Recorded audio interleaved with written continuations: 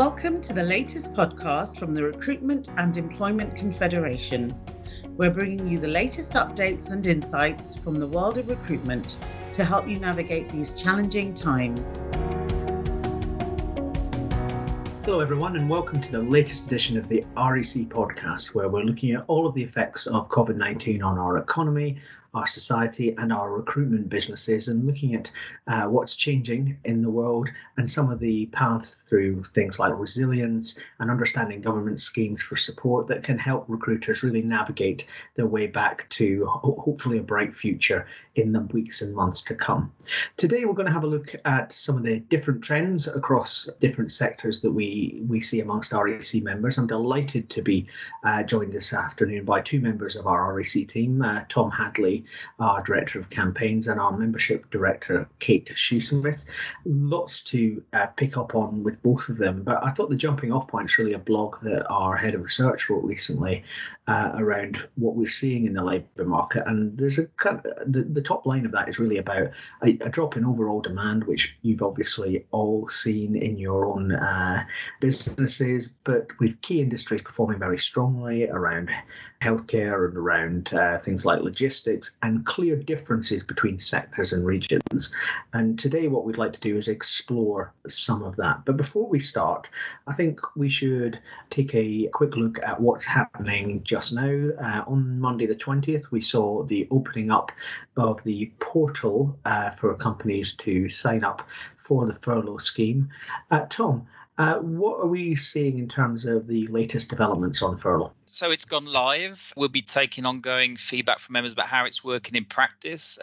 Certainly our view of some of the examples in the guidance document around how you calculate pay for agency workers. So for those members who are furloughing temporary staff, there is some helpful guidance in there. I think the biggest challenge for us is as members know, is around accrued holiday pay. So that's an area we've had to take a judgment call on. We know it's an issue that members have to weigh up when they're deciding how many of their agency workers and temporary staff to furlough. So that remains one of the question marks our members are having to look at. But having said that, I think when you look back at where this all started, our biggest single message to government was to make sure that you reflect the ecosystem of our jobs market, i.e.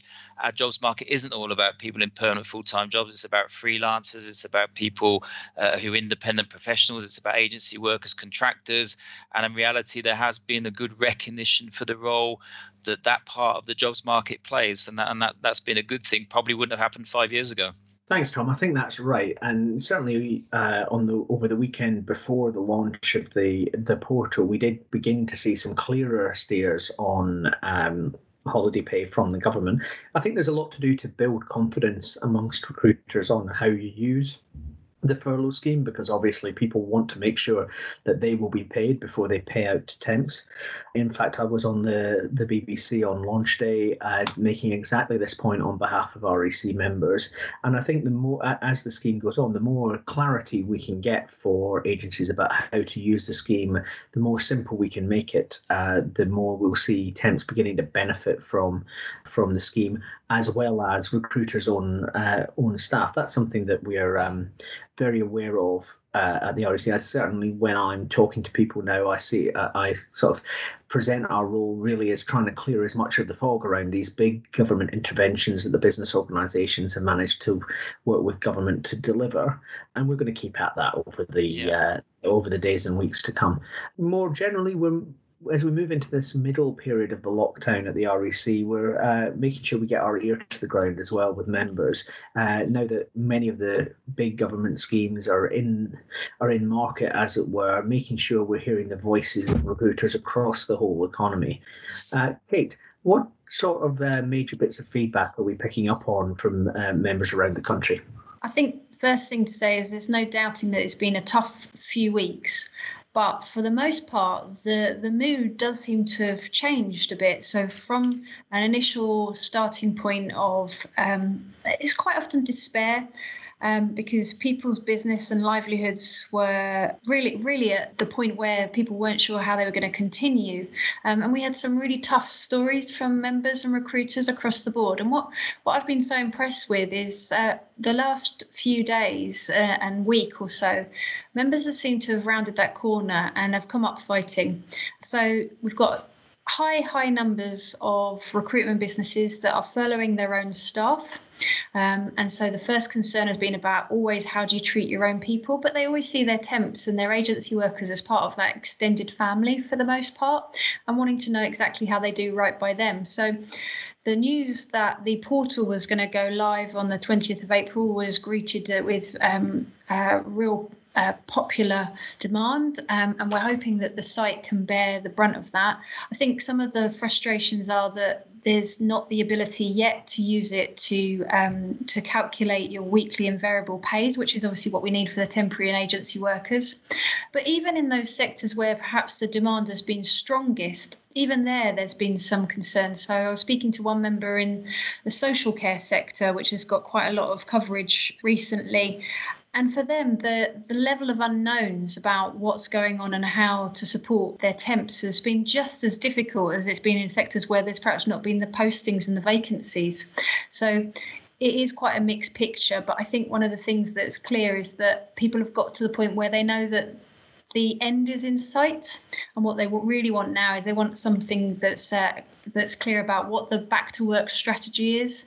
How do we ensure we don't fall behind Europe as they start to open up and globally, but also knowing what to do if there's a relapse, if you like, and so what's the plan B around that? That's some of the themes that are coming through now. I think that's absolutely spot on, Kate, and certainly something that we've received not only from the calls you and the team are doing to members around the country, and we're trying to get in touch with as many as we can in this period, but also from some of the leaders of the largest businesses about starting to think about how we normalise, even if we don't yet know when that will be. And certainly from my perspective, being able to tell the story of the sector and the difference it makes as we come back into normal business activity, it will be really important. But for today on the pod, we really want to focus on some of those stories about different sectors and what we're seeing. We thought we'd pick out three in particular where there are particular challenges that are maybe slightly different to many other sectors, and just pick at some of what the REC is doing, some of what we're hearing from members, and explaining some of the challenges that still have to be faced. And Tom, I think the most obvious one at a time like this is healthcare, where if we look at the healthcare market, I think many recruiters outside healthcare assume everybody's booming. Clearly, the picture is more nuanced than that, but also it's an extremely challenging time in terms of making sure we're protecting locums and other temps who are going into healthcare environments. That's right. And I think the big theme that we've seen right from the start of this crisis from the wider REC membership is that looking after staff and also the workers on your books being the main priority. And that's really, really strong in the healthcare sector. So we've all seen the stories around protective equipment, about access to some of the tests. And our message all along is we must make sure that temporary locum workers are looked after in the same way. And we know that our members take that duty of care very, very seriously. So healthcare is the number one focus for that at the moment. But I think it's a theme actually that will cut across other sectors as well, especially when people start to go back into work. A lot of our members will have to think, well, what's the duty of care? What sort of questions do I need to ask the end user to make sure that they've got the right systems in place, the right protections in place for people returning to work across a number of sectors? So I think that duty of care to workers in healthcare is paramount. Incidentally, one of the things we also look at the REC is what's going to give our members a competitive advantage. And I think the good agencies who are really looking after their workers at this time of crisis are going to be the ones that really succeed after the crisis, bearing in mind that one of the biggest challenges across a range of sectors is finding the best and the right amount of workers to get on your books. So I think that's certainly a big theme. The other thing in healthcare, which I think also will start to cut across other sectors, is is that general theme of feeding into the longer term workforce challenges in different sectors. And healthcare workforce challenges aren't new, but one of the big debates post-crisis is going to be how do we address some of these challenges. We will be at the forefront of that debate, as well as similar debates in other sectors. What does the future workforce look like across sectors, and our industry's role in helping to solve some of these challenges? A great insight, Tom. And thinking about how we protect people, many of us on the REC leadership team have sat in on calls with the other sector groups over the last few weeks from across the whole economy. And that piece about how we protect workers on transport, energy, as well as healthcare, I think is really important. And it's great to see leadership coming from the sector. Now you see the initiative that Adecco and Manpower Group and Randstad have put together globally on a safe return to work. That's certainly something that's going to be at the forefront of the REC's thinking as we move towards the end of the lockdown. And I do agree with you. I think that piece around staffing for the NHS and how we structure staffing arrangements, because I think we'll learn a lot from this unusual period, certainly about the effect of agencies working strongly together with hospital trusts, where there's clearly so much great work going on in hospital trusts. To have built the Nightingale Hospital and not to have filled it because of the additional beds that acute hospitals in London have delivered is a real triumph for NHS leaders, and many REC members have been working with the NHS to staff those hospitals. But there's also a question about how we move on from, shall we say, what's been quite a confrontational approach to contracting for staffing in the NHS through some of the negotiations around caps and around the frameworks, and into something that's much more partnership based. I mean, Kate, you've observed the public procurement angle for a while, and do you sense that there might be an opportunity here for maybe a more cooperative relationship going forward? There should be the opportunity. I'm not sure that necessarily everybody's quite in the same space yet, but I think what's become clear is that there is that ability to work across multiple actors and to work in concert together. Members have been really appreciative of our efforts to bring members together in different forums, actually. So whether it's by some of our online meetings and forums, or whether it's via chats, and that sense of them wanting to work collaboratively to support the greater good is definitely there. So it's something that the public sector should reach out and use, because that goodwill is going to last us quite a long time. I'm going to need it going forward. So it's important. Yeah, I think that's absolutely right. And certainly we're looking forward on Wednesday the 22nd to having our health and social care webinar, where we'll be bringing together actors both from the NHS and all of our health and social care members, just to explore what can be done to start to build that partnership. So big focus there on stronger partnerships, particularly looking at some of the things like improving payment practices. There certainly was a big risk a couple of weeks ago where agencies were supplying locums into hospitals and not getting paid, and that was stretching agencies to the limit. I think that has improved over the last couple of weeks in some of the government guidance. Would be really interested in feedback from any recruiters in the sector on that. But that sense of that sustainable supply chain for critical industries is something that is true across a number of the sectors we're going to deal with today. And Tom, I thought we might alight here on education. A very specific set of challenges there, of course, because obviously schools are closed at the moment, or largely closed at the moment. But we've already seen over the weekend of the 18th and 19th of April some discussion about what the timescale is for reopening. Yeah, and I think education is a great example of industry leaders thinking, what can we do at this time so that we can bounce back strong post-crisis? And for education, where one of the challenges is getting good supply teachers on your books, and members have been looking to say, how can we attract new people to come to our agency? And as part of that, I think another good example in education has been that pragmatic approach of us working with policymakers to reflect the current crisis. And the most obvious example is relaxing the need for face-to-face interviews when you're registering workers and making it possible to just use online video as when you're registering workers. So I think that was a good example of us working with policymakers to find a pragmatic way forward. And you're right, schools will come back in the next few weeks. There will be a big need for teachers, for supply teachers, and I think agencies that have gone the extra mile to make sure they've got really good people on their books will be in a strong position when that time comes. There's definitely a widespread acknowledgement on the client side if we think about what we're hearing from the Good Recruitment Collective, but also what we're hearing from federations from other sectors on our daily calls, that we need to get used to a period where, because of shielding and maybe some of the more limited lockdown measures that hopefully we'll move into over the next month or two, the absence rates from the workplace are going to be higher than normal. Food and Drink talk about going from sort of 7% on average to about 20% now. We know that within the NHS, obviously, absence rates are much higher than normal at the moment.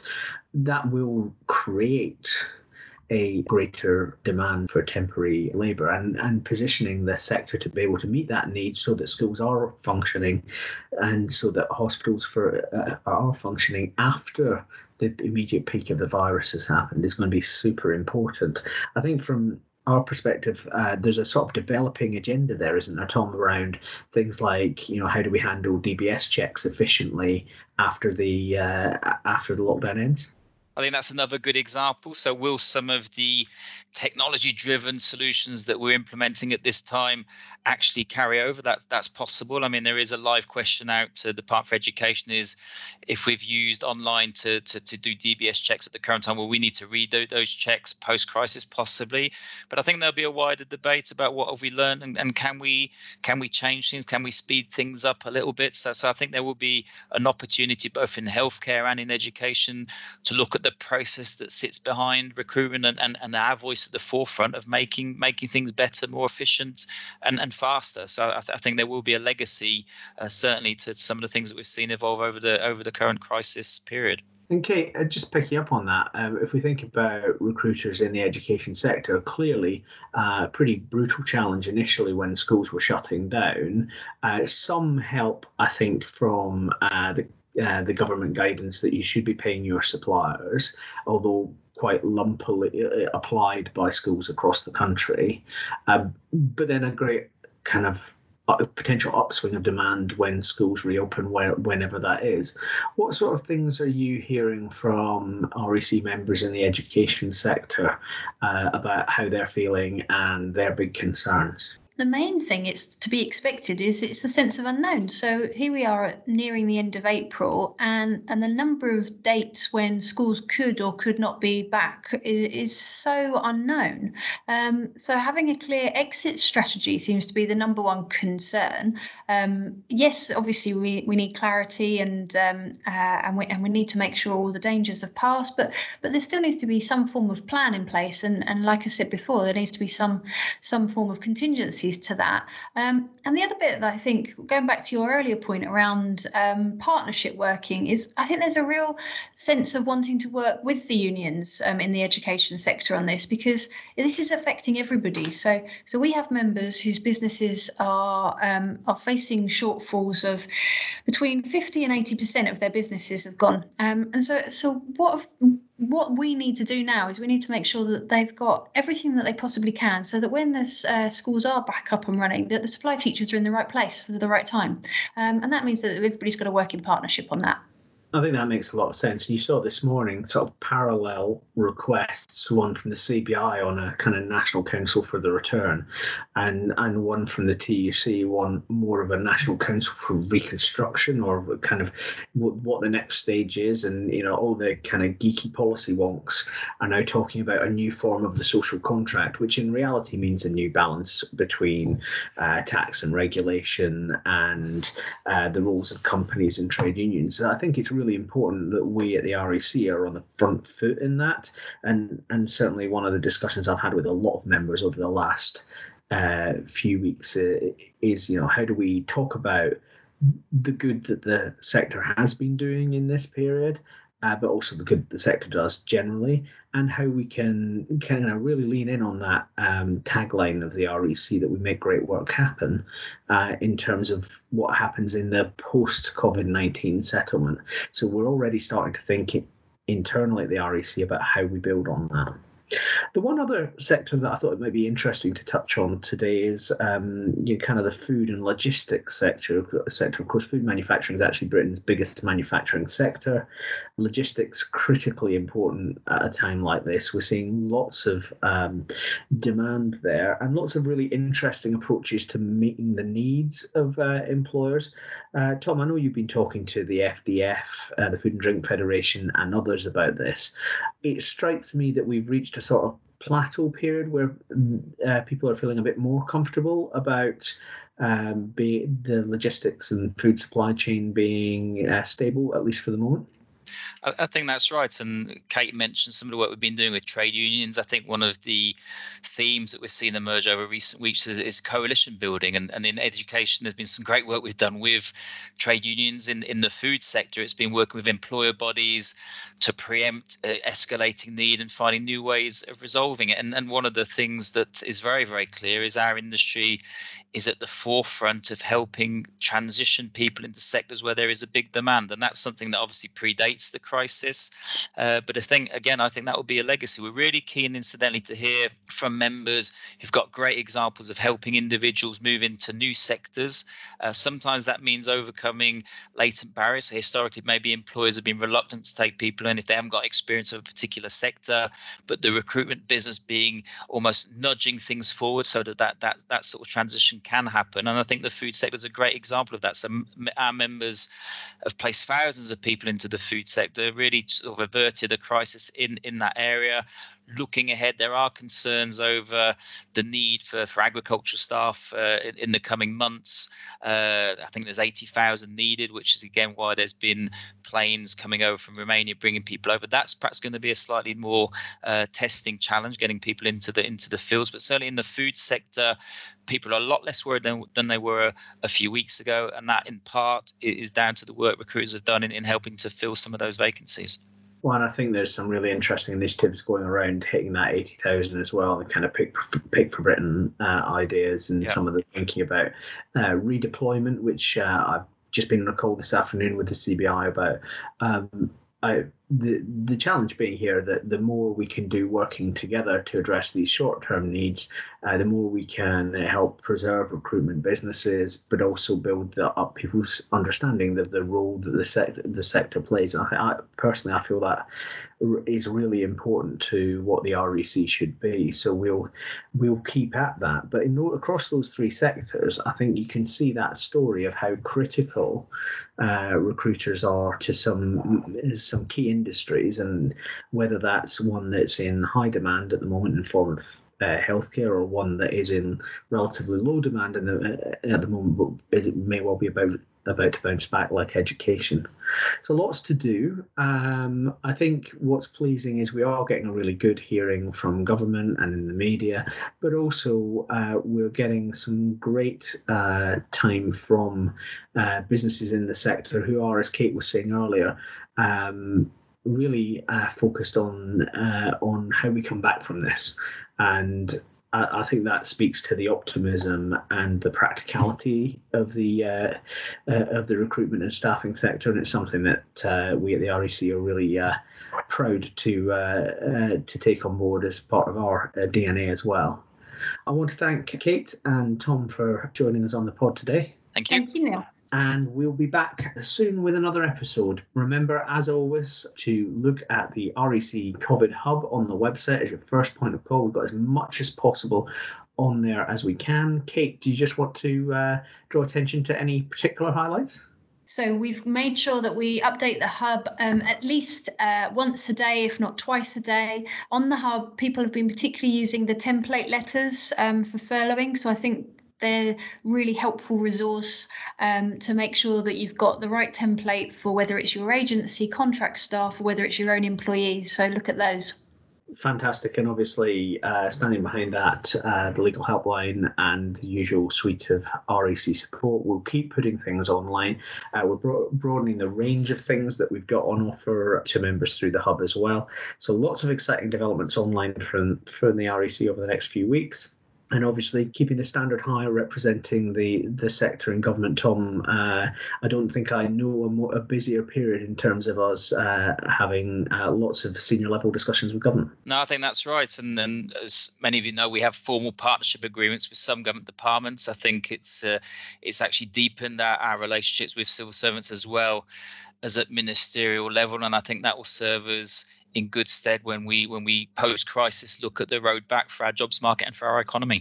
Fantastic. So we'll keep at it because we know you are all keeping at it in terms of keeping your businesses on a path for what happens next.